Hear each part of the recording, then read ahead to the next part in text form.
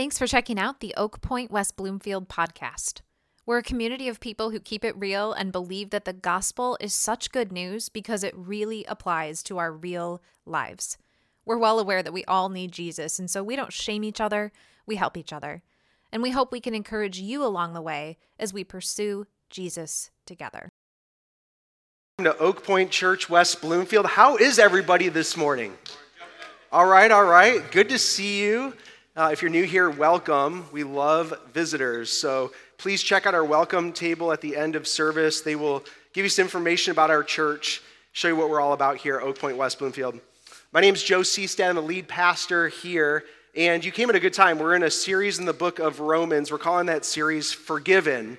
And the reason why we're calling it Forgiven is because if you look at the entire arc of this really dense theological book, the biggest theme that you pull out of it is that we have been forgiven for those who are in Christ. If you have trusted in Jesus Christ as your Lord, that He's like number one, that you rely on Him, you call on Him, you obey Him, He's the Lord of your life, you have been forgiven of your sins, this distance that we have created between us and a holy God. That has been taken care of at the cross of Christ. He paid all of that for you, and you are made righteous. Here I am, in his sight. Last week we went through why it's important to manage your convictions in the faith. We looked at the first part of chapter 14, and here's the reality is that there are essential beliefs, things that we should all believe in, and we went through those last week. If you want to know where they're at, go to our website, oakpoint.org/West Bloomfield. You'll see those core beliefs, the things that we ought to all agree on.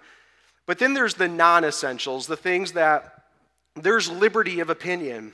And we're not going to divide over those things. We're not going to get in fights and quarrels and throw slander at one another because of the non-essentials, the things that are important to have convictions around, but your convictions in the faith might be slightly different than somebody else's convictions in the faith in this same room.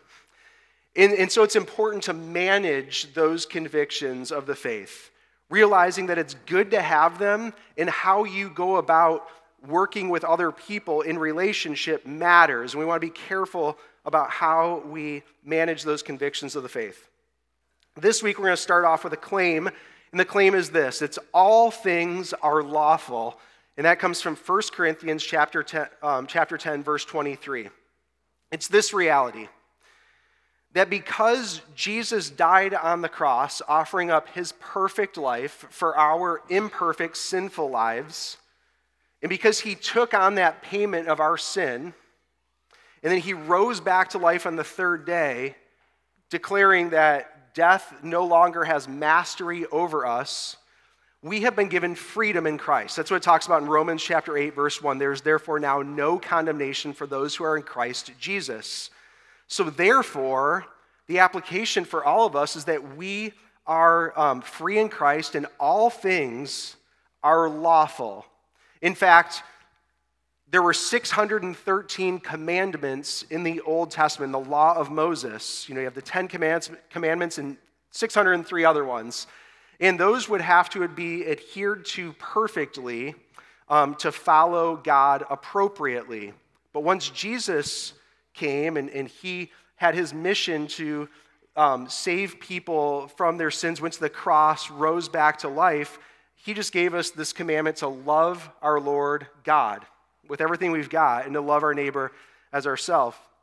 So all things, as long as we're doing that, are lawful. You are legitimately allowed to do things that people weren't allowed to do before Jesus came and fulfilled the law. But here's the other part of that verse from 1 Corinthians chapter 10. Not all things are helpful. And it goes on to say, not all things build up. There's a great reality in our faith that we have freedom, and that is like very unique. If you look at any other worldview, any other religion, there's going to be serious strings attached of what you are allowed to do and what you're not allowed to do. We as believers, we're free, but it might not be the right thing to express your freedoms all the time. Let me give you an example. This is not a Christian example. It was far before I was a Christian. I was 18 years old, and lawfully, I was allowed to take a trip with my friends on a week that we had off of school called spring break and go to Myrtle Beach and stay at a hotel there for a week. Legally, I was allowed to do that.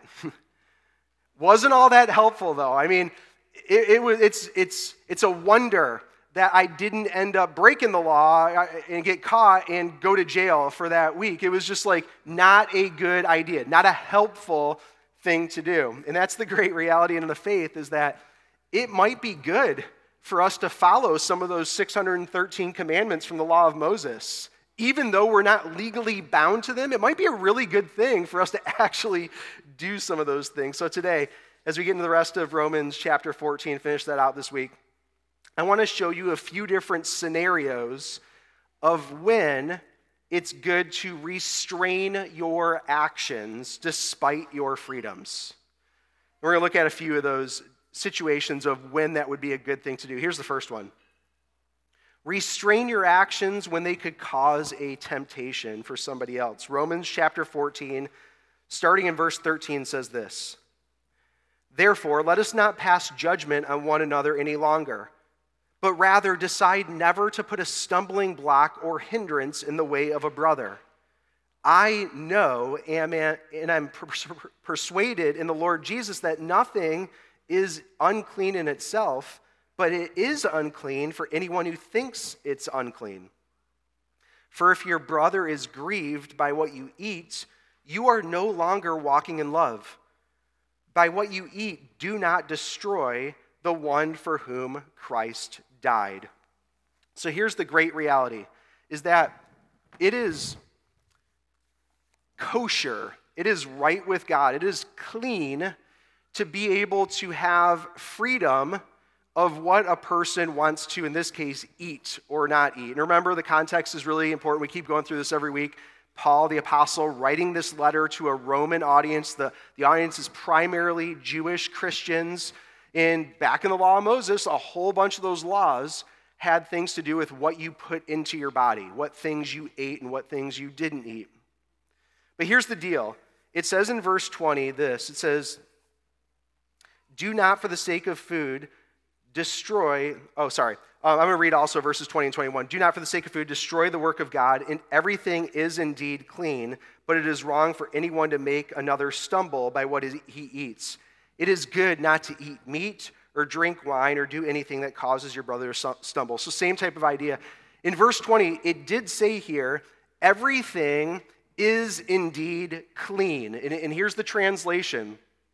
The argument is not whether or not it's okay as a Christian to eat whatever meat that you want to eat, which was the context back then 2,000 years ago. That actually is not the argument on the table. This is the argument. It says, it's wrong for anyone to make another stumble by what he eats. So the question is this instead: even though God permits you to have freedom to do many, many things in your freedom in Christ, he doesn't command you to take action on every single one of those freedoms at all times. You've got to know your audience. You've got to understand what your role is right now as it relates to another human being. And this is just like maybe a gut check right now. There's a lot of periods of my life where I felt like the whole world kind of revolved around me. If I want to do something, we're all good, But here's the reality, there's other people around you that are influenced by you in the things that you do and the things that you don't do. They're watching, and they could actually stumble as a result of what you are doing or what you are not doing. So we've got to do a self-check. Do I care enough about other people to actually think about the things I'm doing and whether I should put restraint on those things, even though I'm allowed to do those things in Christ? In verse 13, it tells us how to do that. Verse 13, it says, "Therefore, let us not pass judgment on one another, but rather decide never to put a stumbling block or hindrance in the way of a brother. This verse is a little play on words. It's the same Greek word, krino, used for judgment and decide. And it's kind of like, it turns it around. It says, don't place judgment on your brother or sister, place judgment on yourself. It's very compatible with what Jesus told his disciples in Matthew chapter 7, verse 1 through 5. I'm going to read that to you. It says this, judge not that you will not be judged. That same word krino is used there by Jesus. For with the judgment you pronounce, you will be judged, and with the measure you use, it will be measured to you. Why do you see the speck in your brother's eye, but do not notice the log that is in your own eye? Or how can you say to your brother, let me take the speck out of your eye when there is a log in your own eye? You hypocrite, first take the log out of your own eye, and then you'll see clearly to take the speck out of your brother's eye. Jesus said it best. He's like, hey, stop looking at the speck in somebody else. Look at the 2x4 coming out of your eye. Deal with yourself first. Use that action of krino to judge yourself first. So what does that have to do with restraining your actions and how that pertains to a temptation? Well, here's the deal. If we are doing something that is possibly going to cause one of our brothers or sisters to stumble, then we are encouraged to lay that thing down. And let me give you an example. I've been a believer, a follower of Jesus Christ for 13 years. Actually, when Easter Eve comes in a couple of weeks, that will be my 13-year anniversary when I accepted Jesus Christ as Lord. Snotty tears, surrendered my life, prayed to receive Christ, like the whole thing. Well, at that point in my life, I was an alcoholic.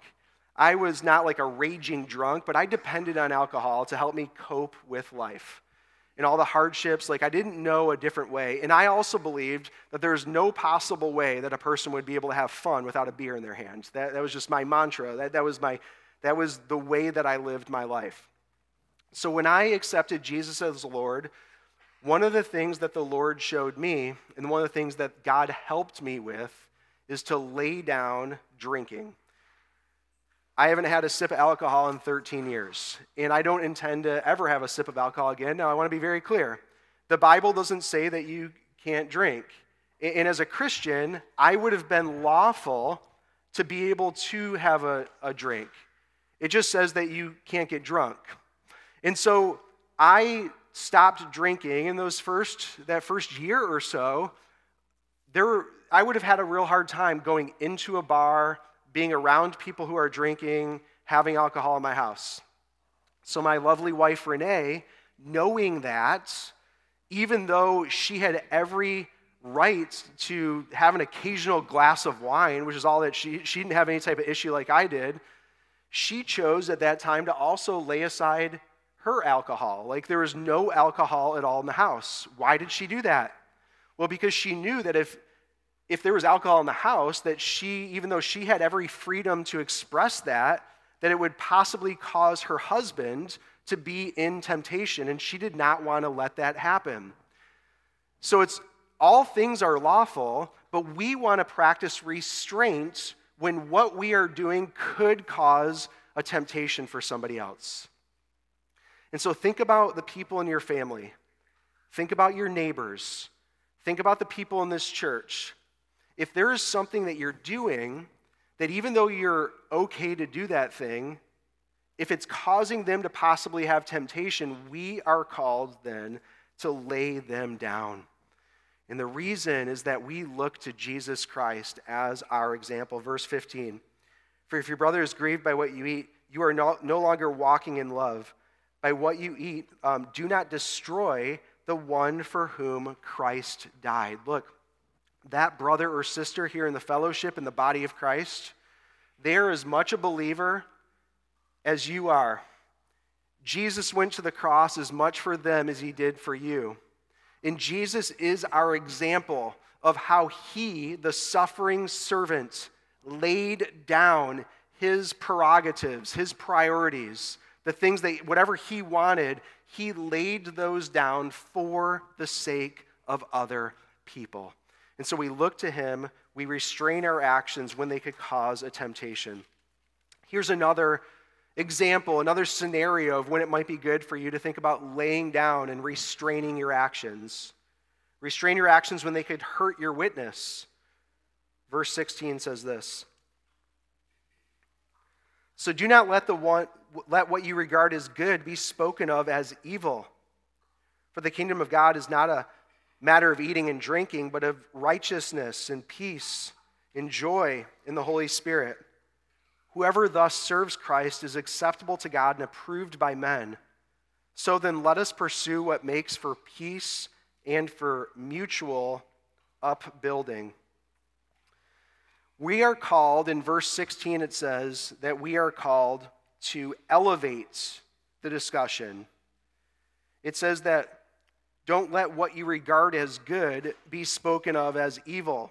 And then it goes on to say the kingdom of God, it's not a matter of eating and drinking, but of righteousness and peace and joy in the Holy Spirit. Here's my translation of that for us. There's so many other things that people can come at us for, especially as Christians. Your character, there's so many things that people can come at us for. Why are we having silly debates about things that have to do with, in this case, eating and drinking? Let's just say, why are we getting into silly debates about politics? Like whenever there's that group chat on my family that talks about politics, every once in a while, and I never say anything, every once in a while I just I say, hey, let's talk about Jesus Christ. I just up it. Like we're going to divide on this stuff. Let's just divide on Jesus. Let's bring it up a notch, They ask, why don't I get involved in these debates? It's because I'm just waiting for the real discussion. Let's get into that one instead. Look, we want people to experience what we experience, which is having a dose of the kingdom of God here on earth. And that's joy. And that's peace in the Holy Spirit. We want people to know us for that, not for this other stuff. My neighbor right behind us, you guys do this thing with your neighbors where you'll both be out there and you've got the yard and especially, I'm a stereotype a little bit, men, especially men who mow their lawns, down to the nearest 3 inches, exactly the line of where your lawn ends and the next one begins. You guys with me on that? The tread of the lawnmower perfectly hits the edge of your boundary line. If you're feeling a little, you want to stretch it out a little bit, you might go an extra couple inches and be yeah, that's my lawn right there. But it's not. But you keep there, keep it plowed. So I was mowing my lawn in the backyard. My neighbor was mowing his lawn in the backyard. He's got a big lawn back there. He's very good at mowing it. It's out there huffing and puffing. Well, he saw me mowing my lawn, and he wanted to talk with me for a second. So he turns off his lawnmower, turned off mine. We did that thing where here's the line.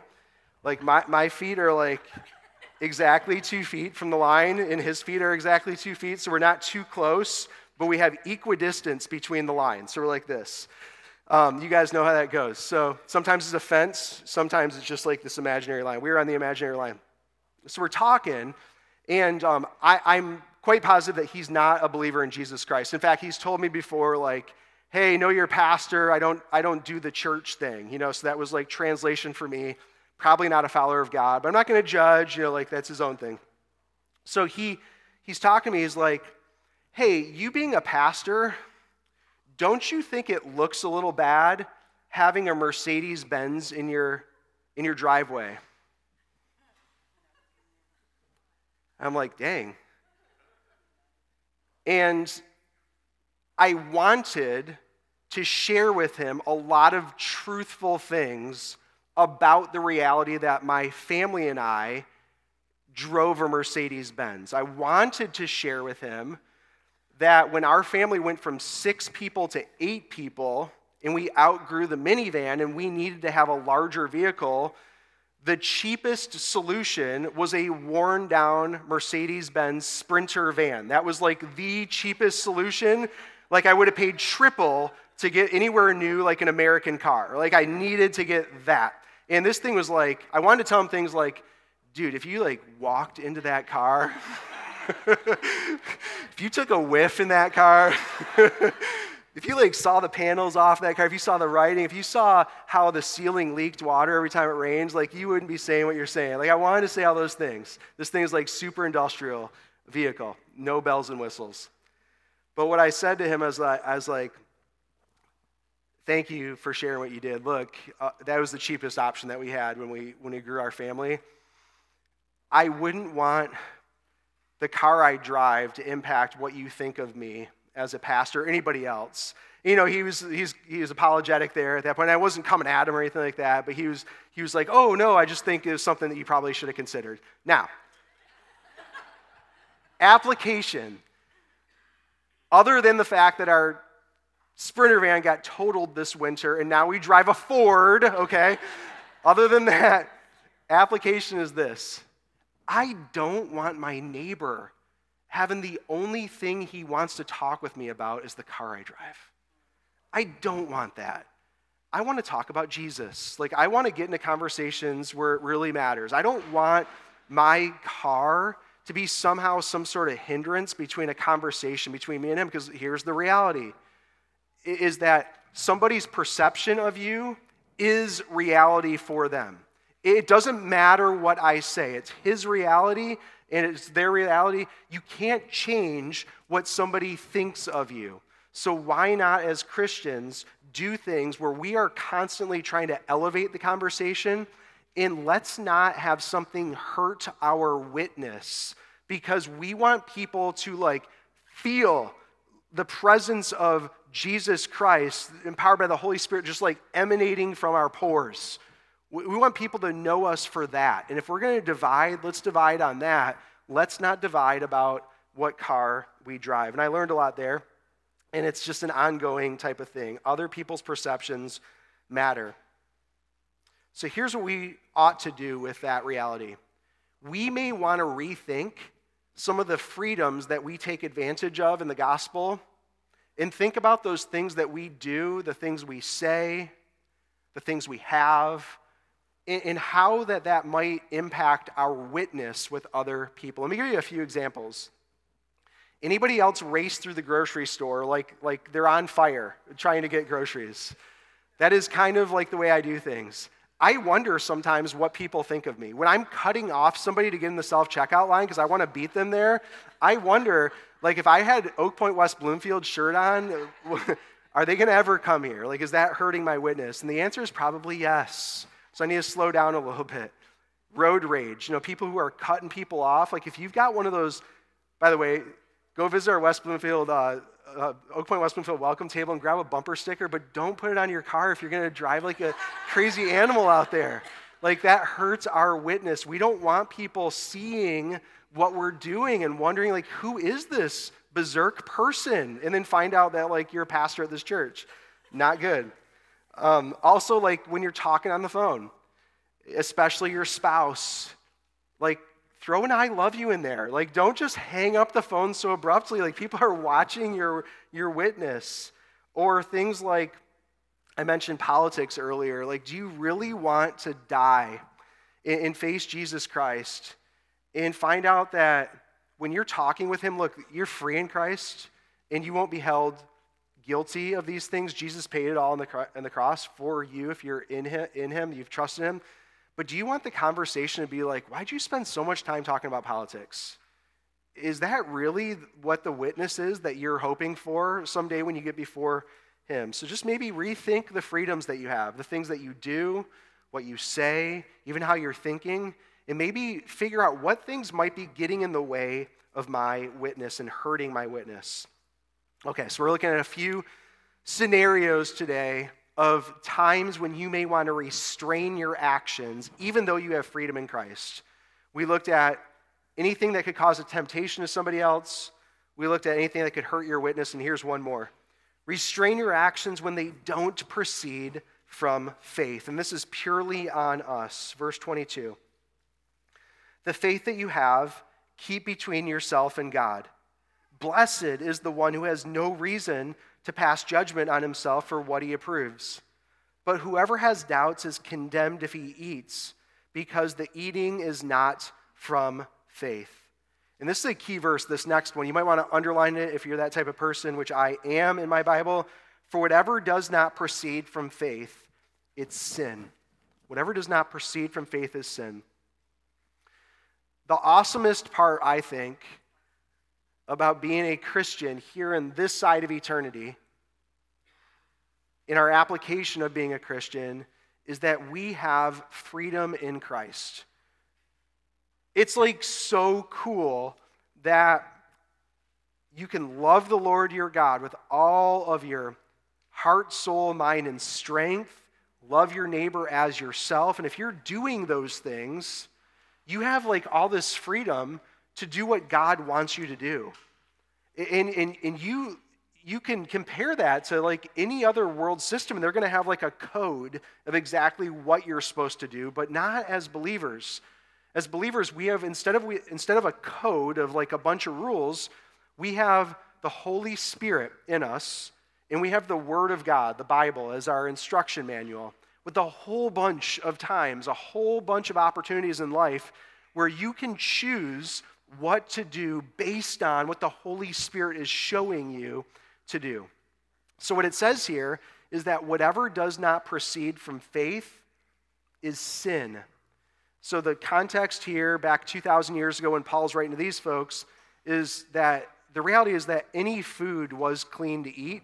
Like you could eat it, but because these Jewish Christians, so much of their background was like the food laws and the holidays and things like that,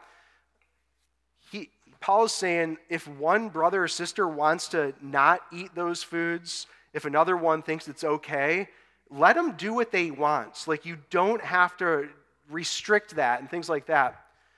But then the flip side of that is true too. So don't judge them. The flip side, hey, if the Holy Spirit is convicting you that you should or should not do something, follow and obey the Holy Spirit and proceed in faith. If you don't proceed in faith, it's actually sin. If the Holy Spirit is pressing something on your heart to do something in this life, friend, and you don't do that, you are actually sinning against God. Let me give you one more example. I've shared this story before, but I think it's worth bringing back up. When I knew, like I was growing very convicted that the Holy Spirit was leading us from Austin, Texas, back to my hometown here in West Bloomfield to plant a church. This is like 6 years ago is when I received that calling. Like I can't explain it other than I was reading the Bible. I was reading Ezekiel chapter 2 and chapter 3 one quiet morning while we were back here during a summer vacation. And based on the words that were coming up in Ezekiel and in my interaction with the Holy Spirit at the time, I was like, wow, I wonder if God is calling me to plant a church in West Bloomfield, my hometown, among a people who I understand. That's what it says in those verses. A language that is familiar to you. That's what it says in those verses. God says, I'll speak my words with you. And at that point, that mattered because it's like, look, I'm seminary trained, but I came to faith late in life. I lived a whole bunch of junky life before, like faithfully junky life, before coming to faith at age 33. That's like, I had this thing about I'm not this scholar. Like I'm not like this theologian that like has been doing this stuff since they're 16 years old. And so I needed God. But it says there in those verses, he'll speak his words with you. So that gave me like a relief, like, oh God, are you showing me like I'll go back to West Bloomfield and we'll plant this church and I don't have to be some top-notch theologian. Like you'll just speak your words with me. And it says that I'll make you a watchman, which metaphorically in the Old Testament meant somebody, a prophet who would look out for sin and warn the people, turn back to God, turn back to God, turn back to God. So I felt like God was pushing that on me, pressing that into me through the Holy Spirit 6 years ago. We spent 9 months not making a single move. We were praying about it, my wife and I. We were adopting 2 older boys from Africa. Whole lot of life going on. We were in ministry. I was a pastor in Austin, Texas. We loved Austin. We would have stayed there forever. But there came a point in time where my lovely wife knew that God was pushing this into my heart, that he wanted us to proceed in faith. And she said, look, I can tell this is real. It's not what I would have chosen, but I will follow you because I want to do what is the faithful thing to do. Renee made a decision. I made a decision to uproot our whole family, the whole deal. The Sprinter van, like filling that thing up with kids and stuff. We came back here because we knew if we didn't, it would be sin. Whatever does not proceed from faith is sin. Maybe there's something like that going on in your life right now. It doesn't have to be a big move across the country. But if God is pressing something into your heart, something for you to start doing or stop doing, and you have freedom in Christ either way, but it's hitting your conscience, it's hitting your heart, it's making you grieve, like we saw in Nehemiah when he heard about the people in Israel who were there with the wall torn down. It said that he wept. Is there something that is making you weep? A ministry that the Holy Spirit is fanning this flame, and you know that you're supposed to do it. It says that if you don't proceed with faith, that it's sin. I want to invite the band to come back up, and I want to invite for the communion to start getting passed out right now, and our prayer partners to go to their spots. I know there's people in this church who are going through a lot of stuff right now. I know that there's people here that are hurting. And I just want to invite you in this time during this last song, as we get ready to play one more song, I want to invite you to come up and receive prayer. Either here or here, come up and just lay a burden down at the feet of somebody standing at these prayer banners and pray with them for whatever is going on. The bottom line of all this today is that the spiritually mature Christian considers and encourages another person's faith journey. If you want to be a spiritually mature follower of Christ, a fully formed follower, then it's more than just our relationship with God. It also involves other people. How can you build other people up, friends? What are the things that you can lay down? What are the things that you can do to help somebody out on this faith journey? Perhaps you're here today and you're still not settled, you're not decided on the whole Jesus thing. That you've never made a personal commitment to the Lord Jesus before, that you've never begun that faith journey. I want to tell you that I'm glad that you're here. And is God inviting you on a faith journey with Him through Jesus right now? And if He is, I want to pray with you in a minute. And I want to give you this amazing reality. Look, Jesus, the perfect one, the one who didn't sin at all, Jesus lived that perfect life, and then He obediently went to the cross. He went there. Why? Why did Jesus go to the cross? Yeah, it was at the hands of His accusers, but Jesus could have snapped His fingers and a legion of angels would have rescued Him from His outcome at any time. Jesus obediently laid down His life. Why? To get you. The only thing that Jesus didn't have before the cross was you. Jesus died on that cross so that whoever trusts in Him, your sins have been absolutely forgiven. That distance that we've caused between us and God, it's been fixed at the cross. And then Jesus rose back to life on the third day. Jesus rose back to life and He defeated death. He defeated evil. And Jesus is returning. Are you on a faith journey with Him? And if you're not, and you feel like the Holy Spirit is pressing on you, something that you can't deny, and you want to ask Jesus to be the Lord of your life, I will lead you in prayer in just a moment. For the rest of us who are Christians, here's the application. What freedom is God asking you to lay down for the sake of other people? Is there something going on right now in your life? Something that you're doing, something that you're not doing that God wants you to change for the sake of somebody else? I just want to enter into a time of silence right now.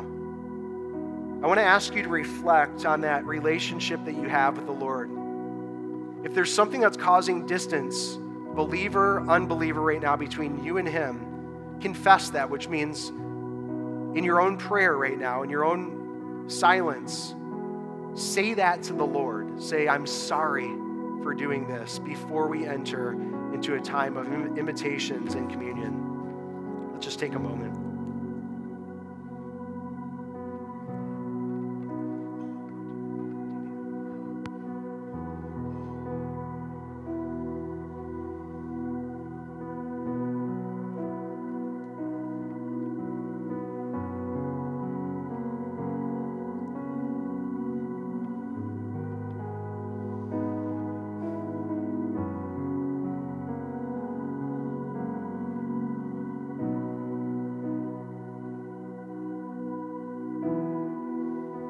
before we take communion, I want to address those in the room that haven't ever settled it with God before.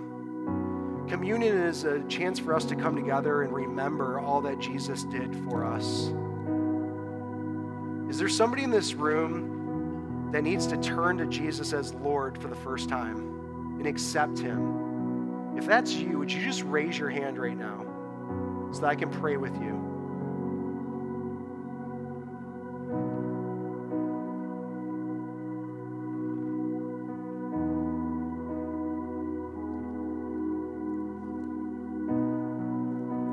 All right, the rest of us, for those who are Christians, as we celebrate communion, what we're doing is we're remembering what Jesus did for us. So this is for believers. This is part of the family. If that's not you today, that's okay. Just let it pass by. What happened was that at the Last Supper, the night that Jesus was betrayed, Jesus took the bread and he gave it to his disciples and he said, "Take and eat. This is my body given for you."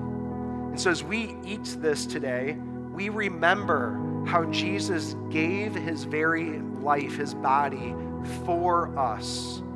And so we take it in remembrance and thanksgiving for him. When you're ready, go ahead and do that.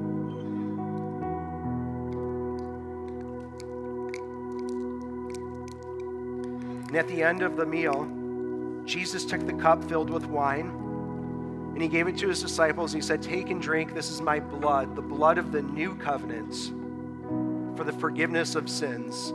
So as we take this, we remember how Jesus' final sacrifice on the cross, it was the only sacrifice needed to fulfill all that we had that was distancing us from God. And so we remember him by his blood shed on the cross.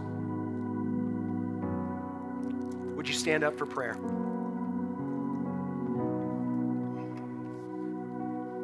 As we think about the freedoms that we have in Christ and the things that we do, that we are free to do, realizing though that there are people that are impacted by that, and so it might come time for us to restrain our actions.